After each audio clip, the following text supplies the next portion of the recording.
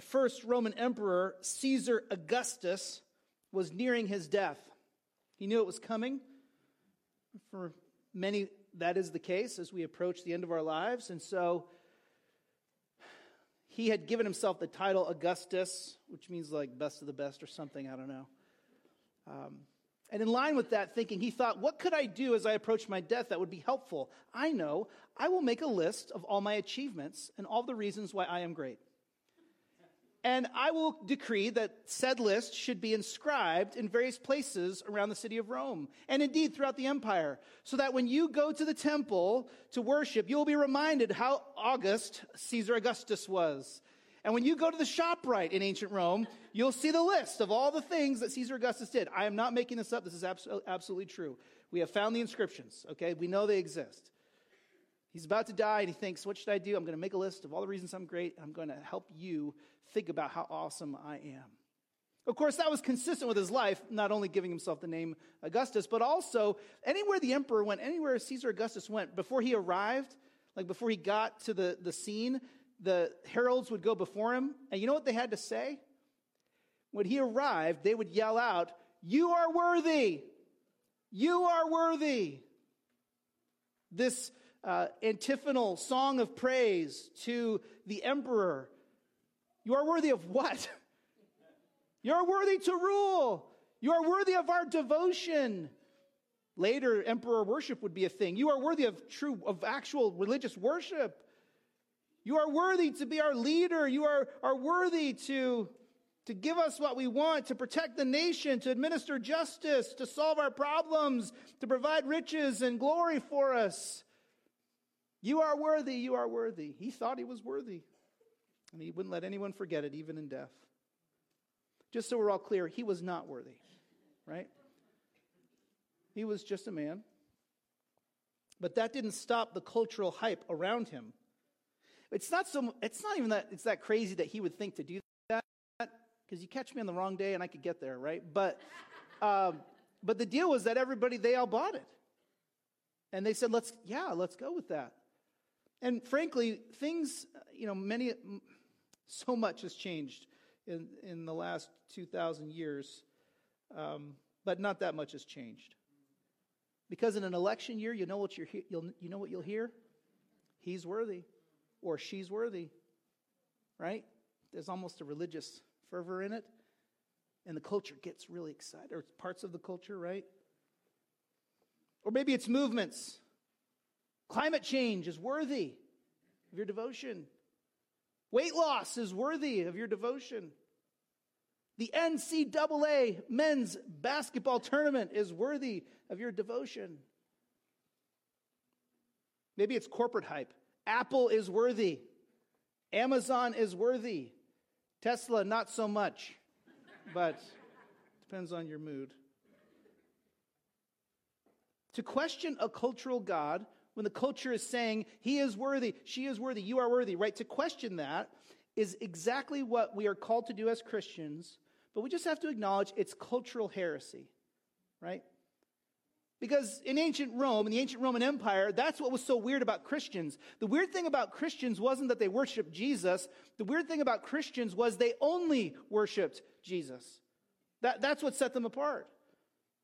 And so, as we think about the circumstances of the Apostle John being given this vision in Revelation, he's given this vision for the benefit of men and women who are seeking to follow Jesus in the midst of the Roman Empire. And what's causing the disconnect, what's making them stand out, indeed what's leading to in some cases, persecution, is the fact that they were pushing back against the cultural hype narrative. They wouldn't say that the emperor was worthy.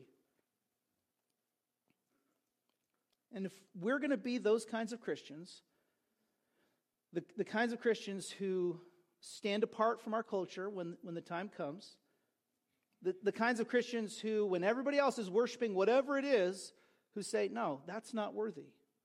If we're going to be those people, we have to be absolutely convinced of the superiority of Jesus. On what basis will we stand out in the culture? And the answer lies to us in the heavenly reality that is revealed to John in Revelation chapter 5.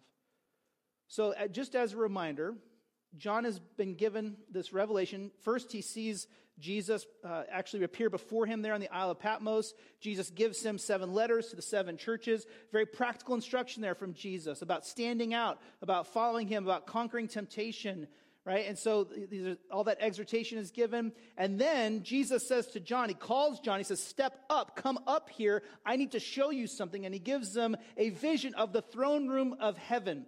And remember, last week in chapter 4, we saw the one enthroned, right? And we saw this interesting and really mysterious hierarchy of angels and this whole system going on of bowing and worshiping the one seated on the throne. And so we saw the calling to worship, that we're called to worship, that worship is the only way forward. And don't forget, there's a direct line between Revelation 4 and Revelation 2 and 3, that the real life circumstances of the average Christian in Asia Minor, God said, you need to know about this. You need to know what's going on in heaven. Tomorrow when you go to work.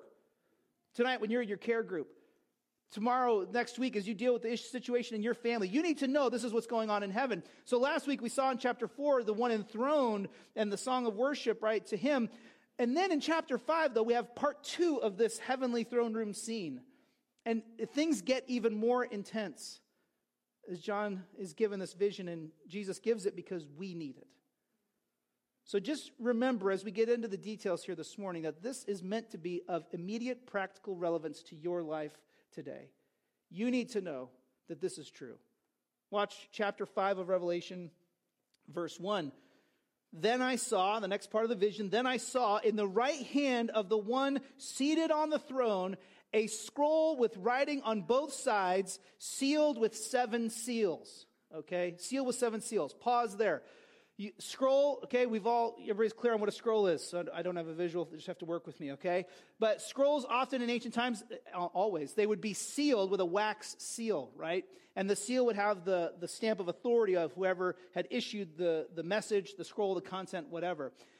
Sometimes, particularly in the Roman Empire, sometimes certain scrolls needed multiple witnesses to validate what was contained in the scroll. So sometimes you would actually have the requirement of 7 witnesses, like 7 seals. So just imagine one big scroll with writing on both sides, which shows there's a lot going on it. That's basically as far as we can take that. But then you've got these 7 seals on the scroll to mark the contents as true, accurate, and certified, validated, right?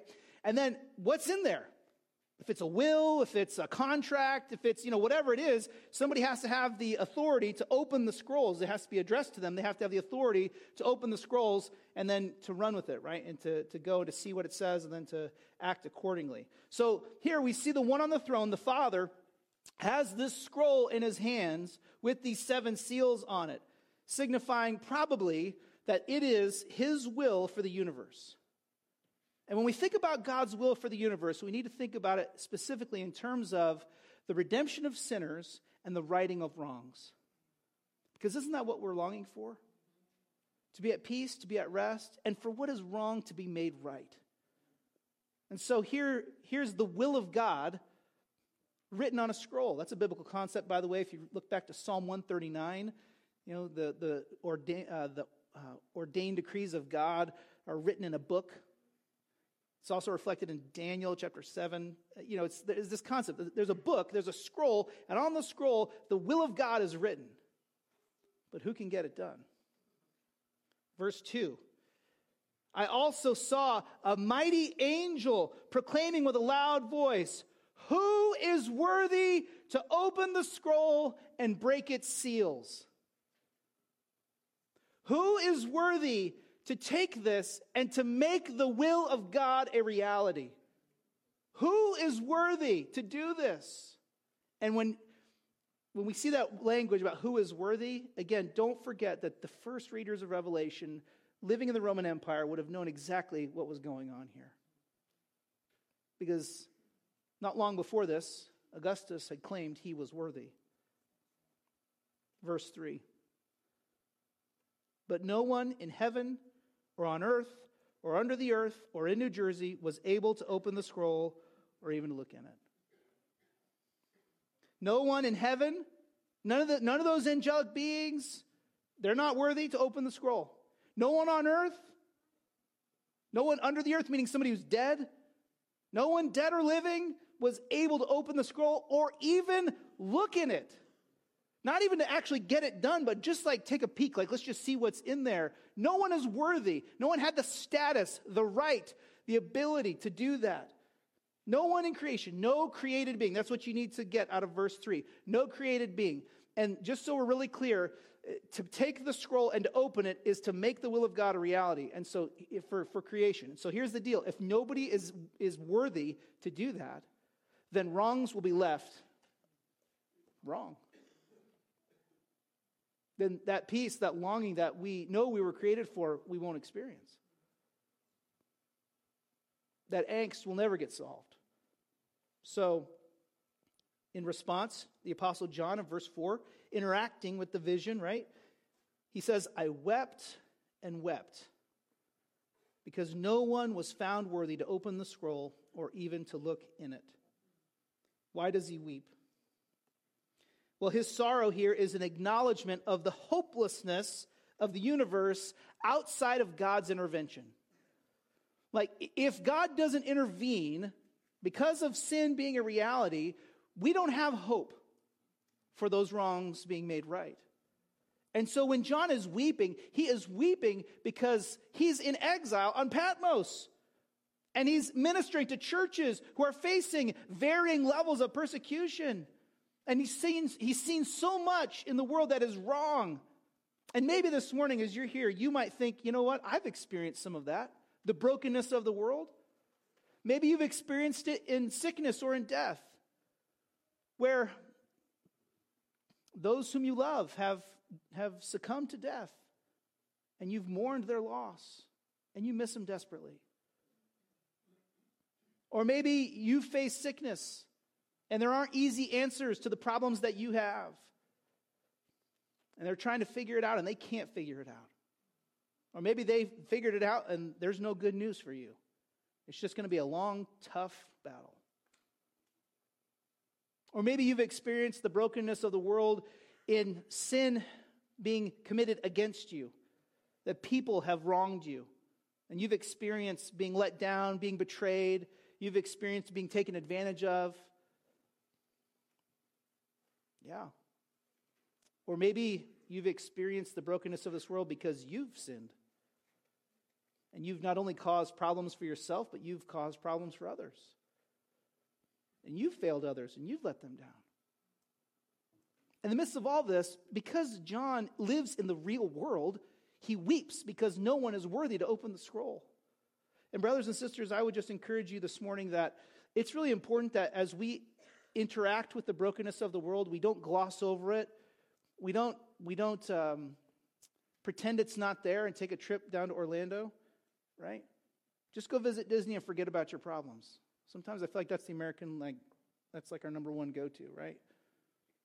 But the fact is, as we see the brokenness of the world, we need to weep because it's not right. We need to acknowledge it for what it is. So John weeps. He weeps.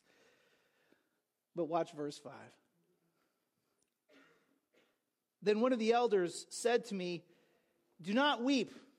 Look, the Lion from the tribe of Judah, the Root of David, has conquered so that he is able to open the scroll and its 7 seals." Remember we talked about how the 24 elders, they're either angels who are ruling angels, or they might be representatives of saints from the Old and New Testament eras. That doesn't really make a huge difference to the point. The elders there, one of them sees John crying about weeping over the state of the universe and that there's no one worthy to take the scroll and to open it and to break the seals and to make it happen. And so he says, listen, don't weep. Because look, he's like, you're not getting the whole picture. Look, it's not over. Look over here. Look. And then he points, and what does he point to? He points to the Lion from the tribe of Judah. That language comes from Genesis 49. It's a reflection of God's promise to Jacob's descendant Judah, that from him would come a ruler who's going to fulfill the promises that God had made to the nation of Abraham. Genesis 49, verses 9 and 10. You also see here, though he's not only called the Lion of Judah, the Lion from the tribe of Judah, he's also called the Root of David. That language comes from Isaiah chapter 11. And again, there's an assumption there of all the promises that God made to David, that God would give David an eternal reign, that some descendant of his would reign forever, and that the Lord would make those messianic promises come true through a descendant of David. And so with that Old Testament expectation, right, built in, as John is experiencing it, here the elder points to the second person of the Trinity, and he says, look, it's the Lion from the tribe of Judah, the Root of David. And what has he done? Verse 5, he has conquered. Now listen, don't run too fast past this. Not long ago, we were in chapters 2 and 3. And in chapters 2 and 3, in the 7 letters to the 7 churches, Jesus calls us to conquer. He says, conquer that temptation to compromise. Conquer the temptation to give into idolatry. Conquer the temptation to go with the flow and to not walk by faith. Conquer the temptation to do what's easy instead of what's right and what's honoring to God. He says, conquer that. Overcome that. But in the real world, we struggle to overcome. We struggle to conquer. We fail. That's why those 7 letters are necessary. But here, as John is experiencing the throne room of heaven, and as he's weeping that no one's worthy, one of the elders says, don't weep. There's the Lion from the tribe of Judah. There's the Root from Jesse. He has conquered. He overcame. He didn't give in. He won. He was victorious. And so here there's this tone of confidence and of absolute hope, like a sure hope here. He says, no, we're okay, man. Stop crying. The Lion from the tribe of Judah, he did it. Again, the root from David, he did it. And he's conquered so that, verse 5, he is able to open the scroll and its 7 seals. What does this mean for us? Well, we have to understand at the bare basics this morning that the Lion of Judah is worthy. The Lion of Judah is worthy. He's worthy to what? To hold the reins of the universe and to bring about the will of God. He's worthy to break the seals, which means he's worthy to bring about, yes, the judgment of the wicked, but also the vindication of the church. He's worthy to rescue sinners. He's worthy to sit and to judge the earth. He's worthy of that position because he is the Lion from the tribe of Judah. You know I love lions. I'll tell you what, listen, if you see a lion that's well taken care of, not the ones around here, but like real lions, like legitimate lions. Like when you see a legitimate lion, like you're not thinking, who's going to take care of this guy? Right? Nobody wonders that. The lion brings to mind what? Royalty, power. He's the king of the jungle for a reason. I mean, that's the imagery. That's why the Messiah is called the Lion from the tribe of Judah, because he will reign. The Lion of Judah is worthy to hold the reins of the universe. And so while we don't gloss over brokenness, what we don't do is give in to despair. Right? We have to look honestly at the brokenness of our world, but when we look at it, we acknowledge, yes, man, that is not right. But the Lion of Judah, the Root of David, he is conquered. And so he's worthy to make that right. I wonder, do you need some encouragement this morning that these Old Testament promises from Genesis 49 and Isaiah 11 and 2 Samuel 7, that they're going to come true? Do you need some encouragement that Jesus, the Lion of the tribe of Judah, is worthy, that he can rescue us not only from the penalty for our sin, but from the presence of sin forever? That he is worthy to make wrongs right, to settle all debts, to actually administer true justice. The Lion has conquered. That's what lions do. They conquer. And he has. And so the elder says, behold, the Lion of the tribe of Judah. And John looks, watch in verse 6. Then I saw one like a slaughtered lamb, standing in the midst of the throne, and the 4 living creatures, and among the elders. He had 7 horns and 7 eyes, which are the 7 spirits of God sent into all the earth. What? let's not run too quickly past this. Because as the elder consoles John, there he is weeping, he's in the throne room. Remember the layout, the throne's in the middle, 24 thrones around, right? The 4 living creatures around. You got the 7 spirits of God represented there in these burning flames. And there's John, and he's weeping because they're on the throne. The Father holds the scroll and the 7 seals, and no one's worthy to open. He says, look, it's okay, look, the Lion of the tribe of Judah is worthy. The root of David is worthy. But when John looks, he does not see a lion. He looks to the midst, to the center of the throne room, right there with the throne. And what does he see? He sees a lamb. And not just a lamb, but a lamb slaughtered. The lamb who was slain. The language here, it's interesting. The lamb who had been slaughtered, and the effects of that slaughter go on. Like, that's not a triumphant lion. Doesn't seem like. Of course, when he sees the lamb like one slaughtered, right? The reality is all this other Old Testament imagery comes to mind. The Passover imagery, where God had designed for his people to be protected from their own sin through the shed blood of a substitutionary sacrifice. And it was a lamb. And so you remember back in Egypt, on that last night, they were called to sacrifice that lamb and to put the blood of that lamb on the mantle, the doorposts. And when they did that, the blood of the lamb protected them from the wrath of God for their sin. And so here, the question is, okay, the lion conquered. How does the lion conquer? Well, then he looks and he doesn't see a lion. He sees a slaughtered lamb. And where is the lamb? The lamb's in the midst of the throne. Just so we're clear, this is my technical theological terminology. In the midst of the throne, that's God-only space. Okay? The midst of the throne is God-only space. You can look that up. That's technical. Okay? The God-only space. So here we have the second person of the Trinity. We have him present, the victorious lion, but actually the slaughtered lamb.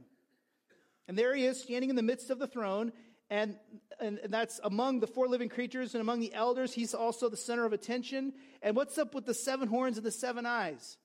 Okay, you're not going to see that. You might see that at some zoos, but it's not right. But anyway, these 7 horns and 7 eyes, they represent something, attributes of the slain lamb.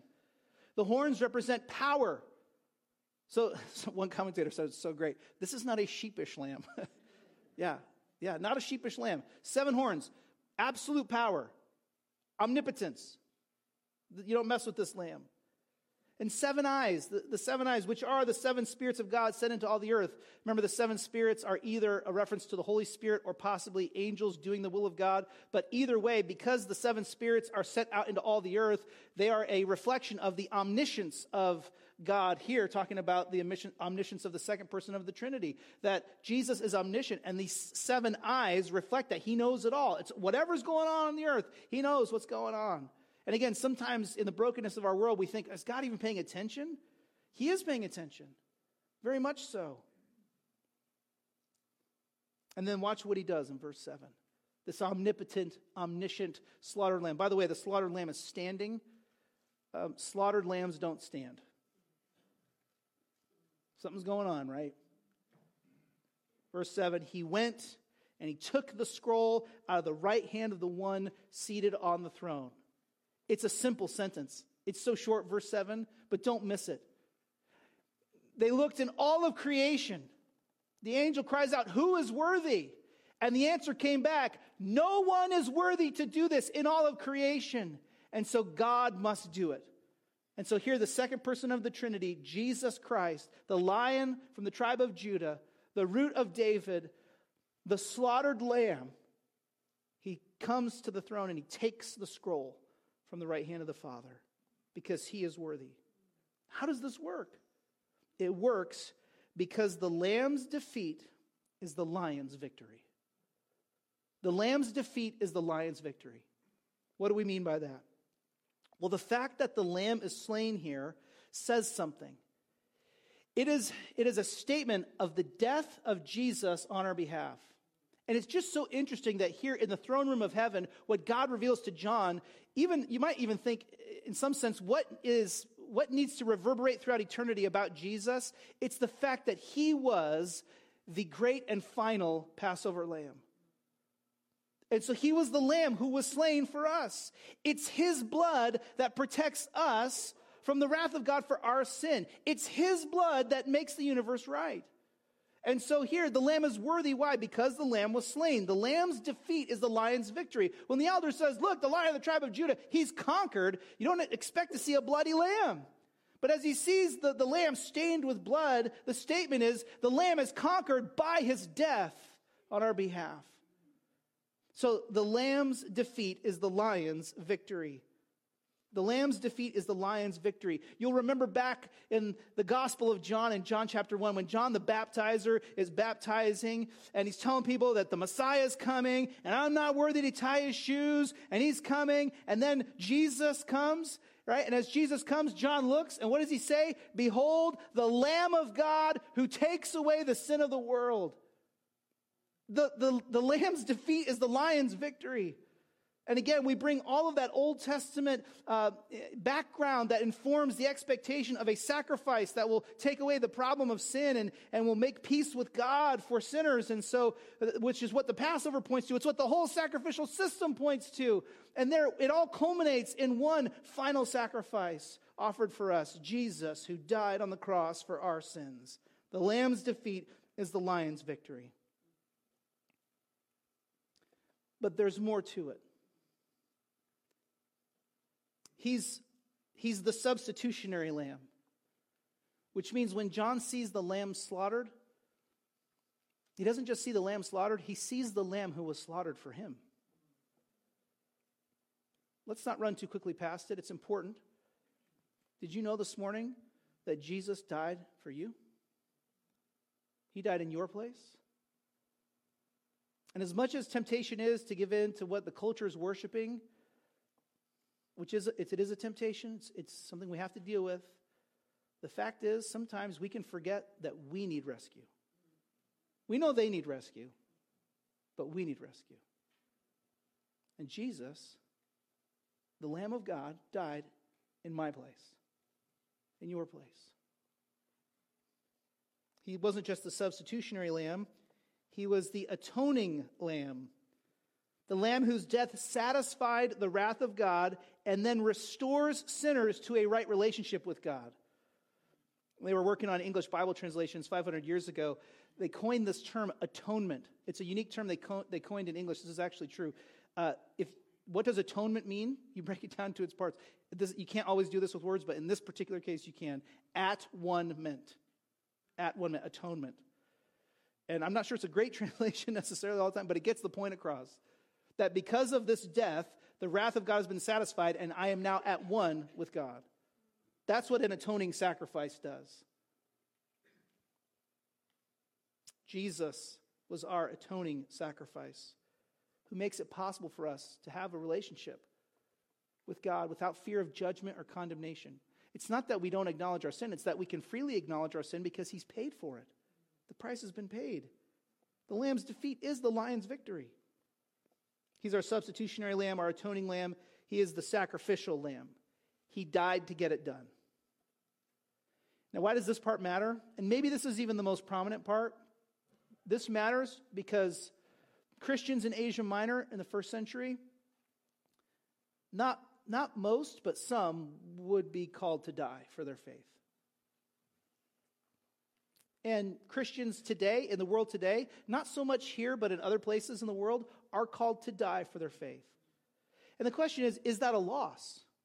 Is it a loss if I follow Jesus to the end and refuse to compromise and I end up being imprisoned or I end up being executed? Is that a loss? And the answer is no, because the death of the lamb's defeat is the lion's victory.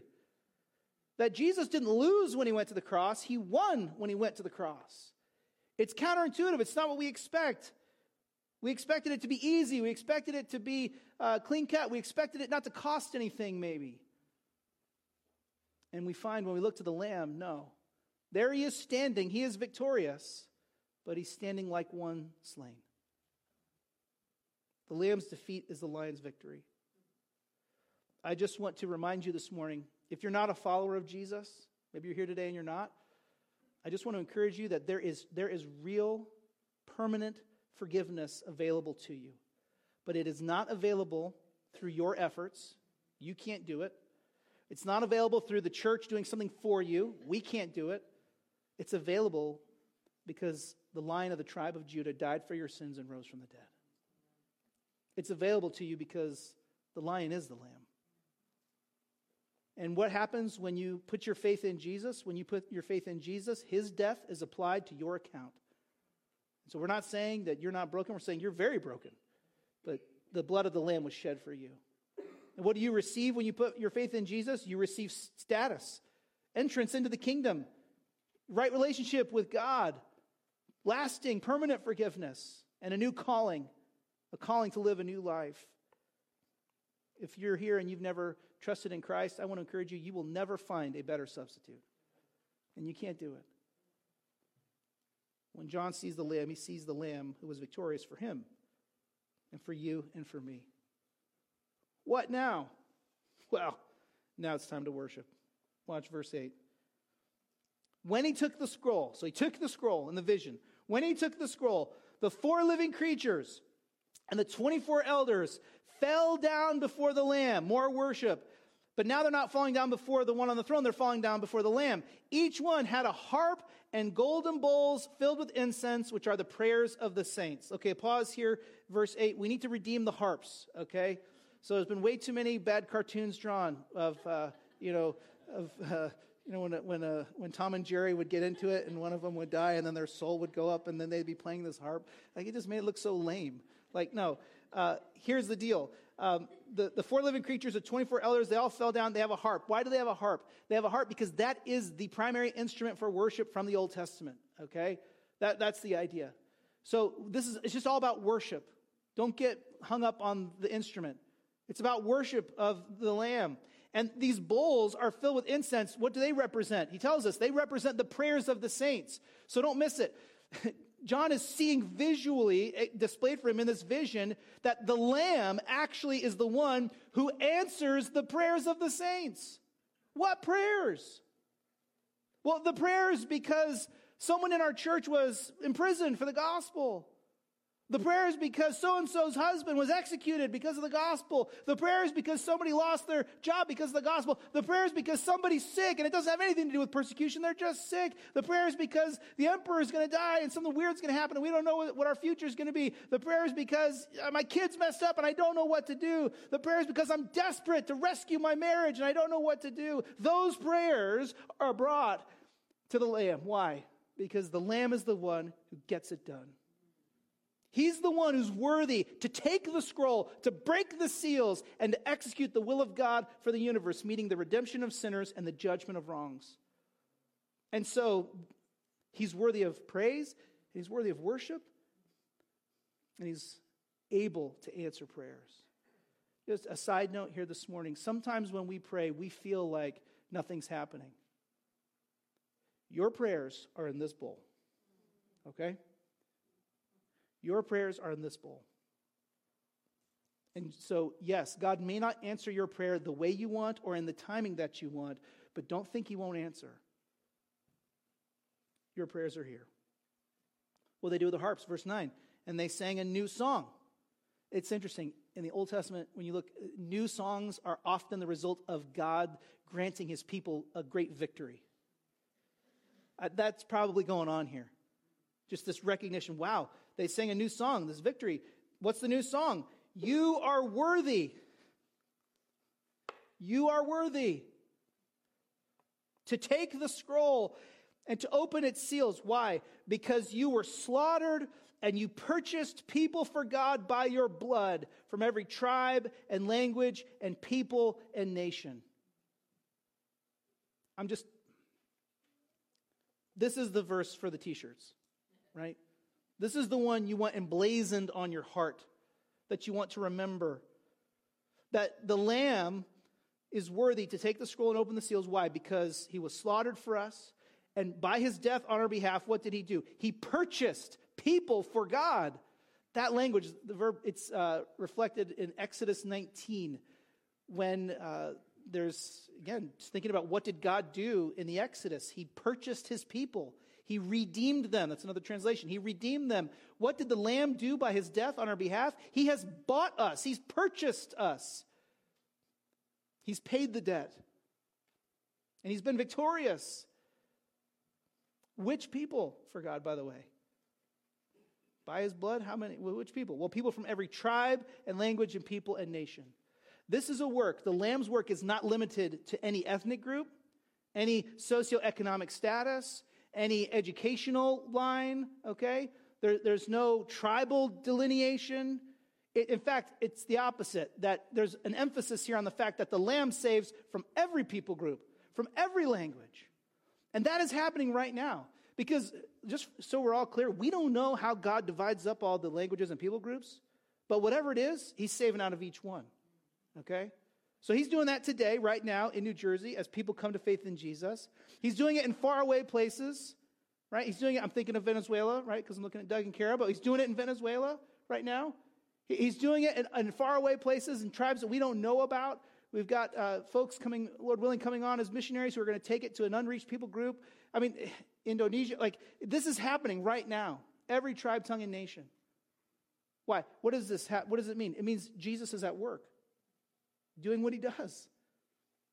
Redeeming, rescuing people by his blood.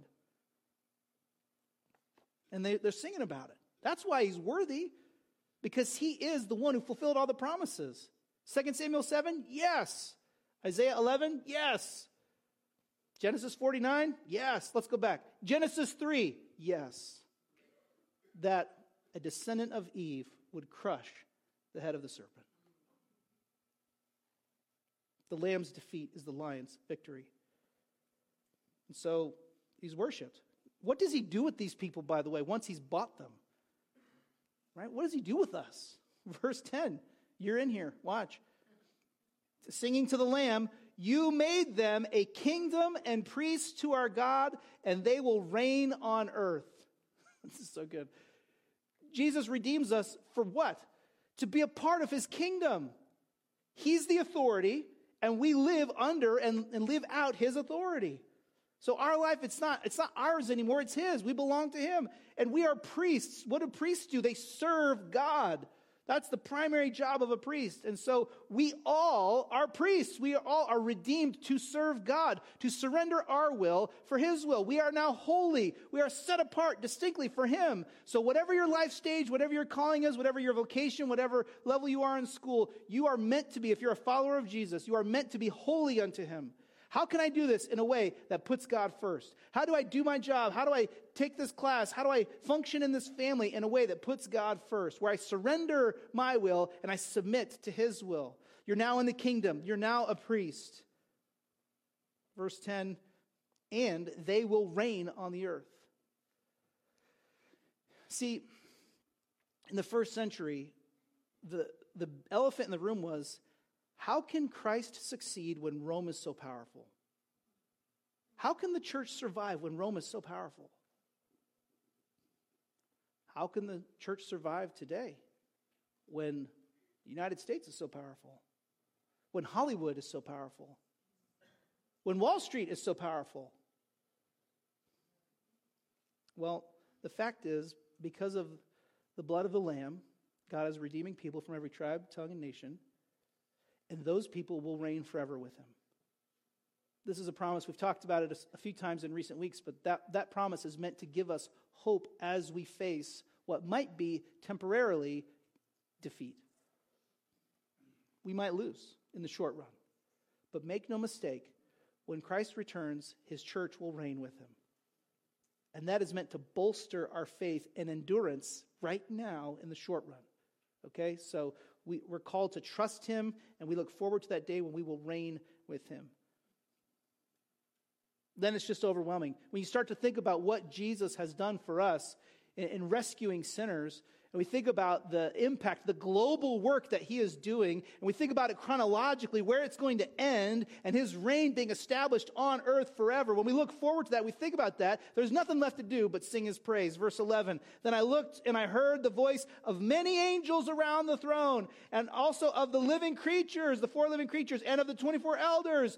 And their number, the total number, was countless thousands plus thousands of thousands, And angelic roll call here. Everybody was there, right? For the worship service at 10:10. They all showed up, right? And they said, verse 12, with a loud voice, worthy is the Lamb who was slaughtered. To what? To receive power and riches and wisdom and strength and honor and glory and blessing. All the good stuff. All the stuff that, frankly, sometimes we chase because we want it. All the stuff that the culture wants, right? And will do a lot of things to get. They said with a loud voice, worthy is the Lamb to receive that. The power, the actual authority. Not stolen, not manipulated. There's no backroom scheming to get this. It's just his. That power. And the riches. You know, sometimes we get so stressed out over money. And it's like the financial burdens, the concerns we have, and it's like we're just so worried about it. But sometimes we forget that the riches are his. When you belong to Jesus, you're okay. Even if you don't have a lot of money, it's okay. And wisdom. An acknowledgement that he is wisdom, right? And strength, 7 horns, right? No one's stronger. And honor, thinking highly of him. And glory, seeing his value. And blessing him, praising him for what he has done. All that stuff, it belongs to him. Worthy is the Lamb for genuine, true worship. By the way, if you ever wonder, does the Bible really say that Jesus is God? God alone is worthy of worship. And that's what's happening right here. Jesus, in the midst of the throne, taking the scroll, being worshipped by the angels, he is worthy of worship. The Revelation is interesting. It's one of the key books in the Bible for demonstrating to us the fact that Jesus is God and worthy of our praise. It doesn't stop with the angels, though. Okay, in the overflow room, verse 13, what happened? I heard every creature in heaven, on earth, under the earth, on the sea, and everything in them say, blessing and honor and glory and power be to the one seated on the throne and to the Lamb forever and ever. Well, which is it? Is it the one on the throne or is it the Lamb? Who's worthy of blessing and honor and glory and power? Yes, God the Father and God the Son. His work happening on earth through God the Spirit is worthy of this praise. Right now. Jesus says, John, you need to see this. Yes, there is a scroll. We're going to get familiar with the contents of the scroll as we go through Revelation. So yes, there is a scroll. Wrongs are going to be made right. It's going to be settled. But you just need to know, before we get anywhere else, that God is enthroned and only the Lamb is worthy to take the scroll. And so the 4 living creatures said, Amen. And the elders fell down and worshiped. You get to the end of this passage, and you know what the resounding question is? If all the angels are worshiping, and everything in creation is worshiping, shouldn't I be worshiping? Because that's really the question. Continuation from chapter 4, but what about us? I mean, here, look at the Lamb. He's worthy to open the seals to bring about God's will. Again, all the heavenly throne room, it's oriented, centered on the one seated on the throne and the Lamb. He's right there in the middle with it. Are you oriented towards the Lamb? Is your life centered around Jesus? And I mean in the particulars. How do I approach my marriage? How do I approach my schooling? How do I approach my vocation? How do I think about retirement? Right? How do I think about politics? Is it centered on the Lamb? So the answer to every one of those questions is Jesus is worthy. He died on the cross for my sins and rose from the dead. The Lamb's defeat is the Lion's victory. Okay, let's talk about our budget for the month. Okay, let's talk about this dating relationship. Okay, let's talk about how we're going to approach this issue with our kids. Let's talk about how we're going to think about the next election. He's the center of all of it. I wonder if he's the center of your life. I also like that there's no room for tears anymore. And we're kind of in this awkward in-between phase, right? Where we experience the brokenness in the world, and so we do cry and we weep with those who weep, absolutely. But it's also different. Because we know the Lamb is worthy, it's not never-ending weeping. It's weeping for a moment, but then it's joy for a lifetime. I mean, that's the tension there, right? It's prayers answered. They're bringing him the bowl. It's the redemption of sinners. I just cannot emphasize to you, it's just hard with all the stuff that's going on in our lives. There is nothing more significant than the advancement of God's kingdom on this earth. That's why it's just so important. It's important for you personally, but it's important globally. And so, something's going on like conflict in Ukraine, and what are we worried about? We're worried about the church. And we're saying, Lord, protect your church, advance the gospel. People die every day. They will die. His kingdom advances. Right? It's a different perspective. Well, what about us? Did you know that you're in the kingdom? Did you know that you are a priest who's called to serve the Lamb? Did you know that you will reign with the Lamb one day? You sick of being a doormat? You won't be a doormat forever. Not because you've been working out, but because of the Lamb. And so there's no need for us to despair. There's no need for permanent grief. And there's certainly no need to give in to the cultural hype when the culture says, he is worthy, she is worthy, this is worthy. We say, no. There's only one who's worthy to take the scroll. And it's not you and it's not me. And so we have motivation to fight temptation on a daily basis. Again, the reason this vision is given is because we need it today. We need it right now. And there's also motivation for giving thanks every day. Because the Lamb isn't going anywhere. It's kind of cool because it's like we're waiting for the culmination of the work, but all the heavy lifting's been done. He was already slaughtered. The Lamb's defeat is the lion's victory. Johnny Owen said it this way. He said this passage calls us to continual giving praise and thanks to Jesus for his unspeakable love and our redemption. John Owen's like, you can't read this and not praise Jesus. You just can't.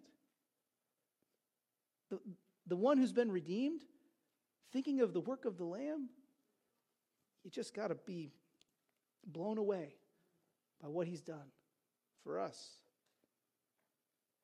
At the end of the day, what we need to know, again, moving forward, is that the lion is the lamb. And so we have real, genuine hope. Spurgeon said it like this. I thought this was helpful. You and I cannot have too lofty thoughts of Jesus. You cannot think too highly of the Lamb. We err in not thinking enough of him. Where we're going to blow it, it's not going to be like, I focused too much on Jesus. I was thinking too much of Jesus. I was too devoted to Jesus today. No. He says we err when we don't think of him. We err when we don't think of him as highly as we ought.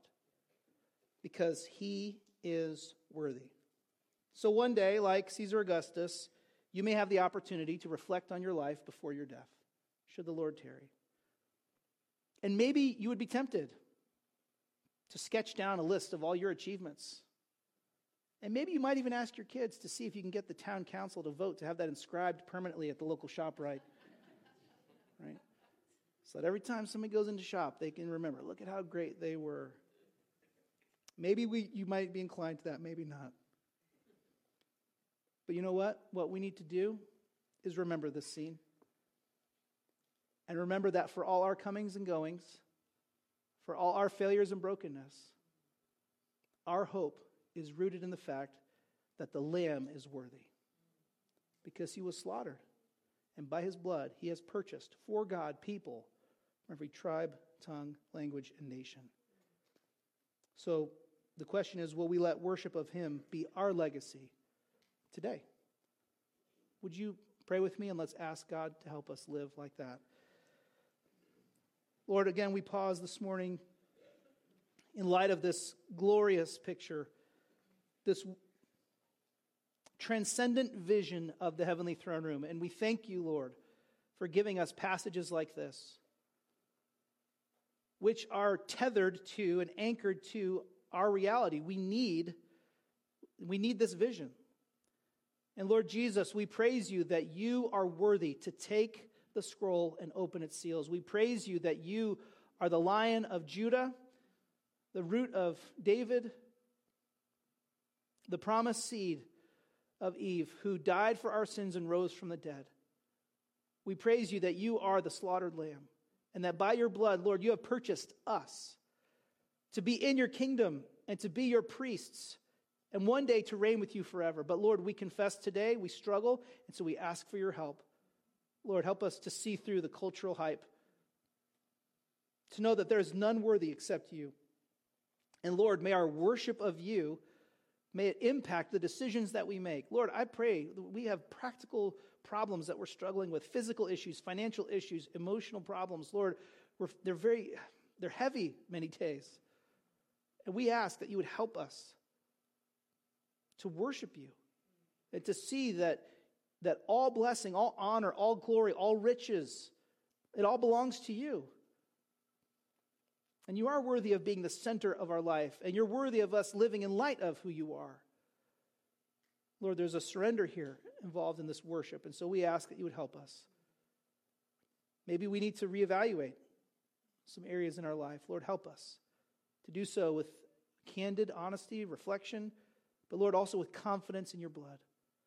And Lord, as we do experience and continue to experience the brokenness of this world, and as we from time to time we have to weep, Lord, we pray that you would comfort us by reminding us that you are worthy. Lord, help us to leave a legacy of worship of you, even now. And we ask these things, Lord Jesus, because you are the worthy Lamb who was slain. Amen.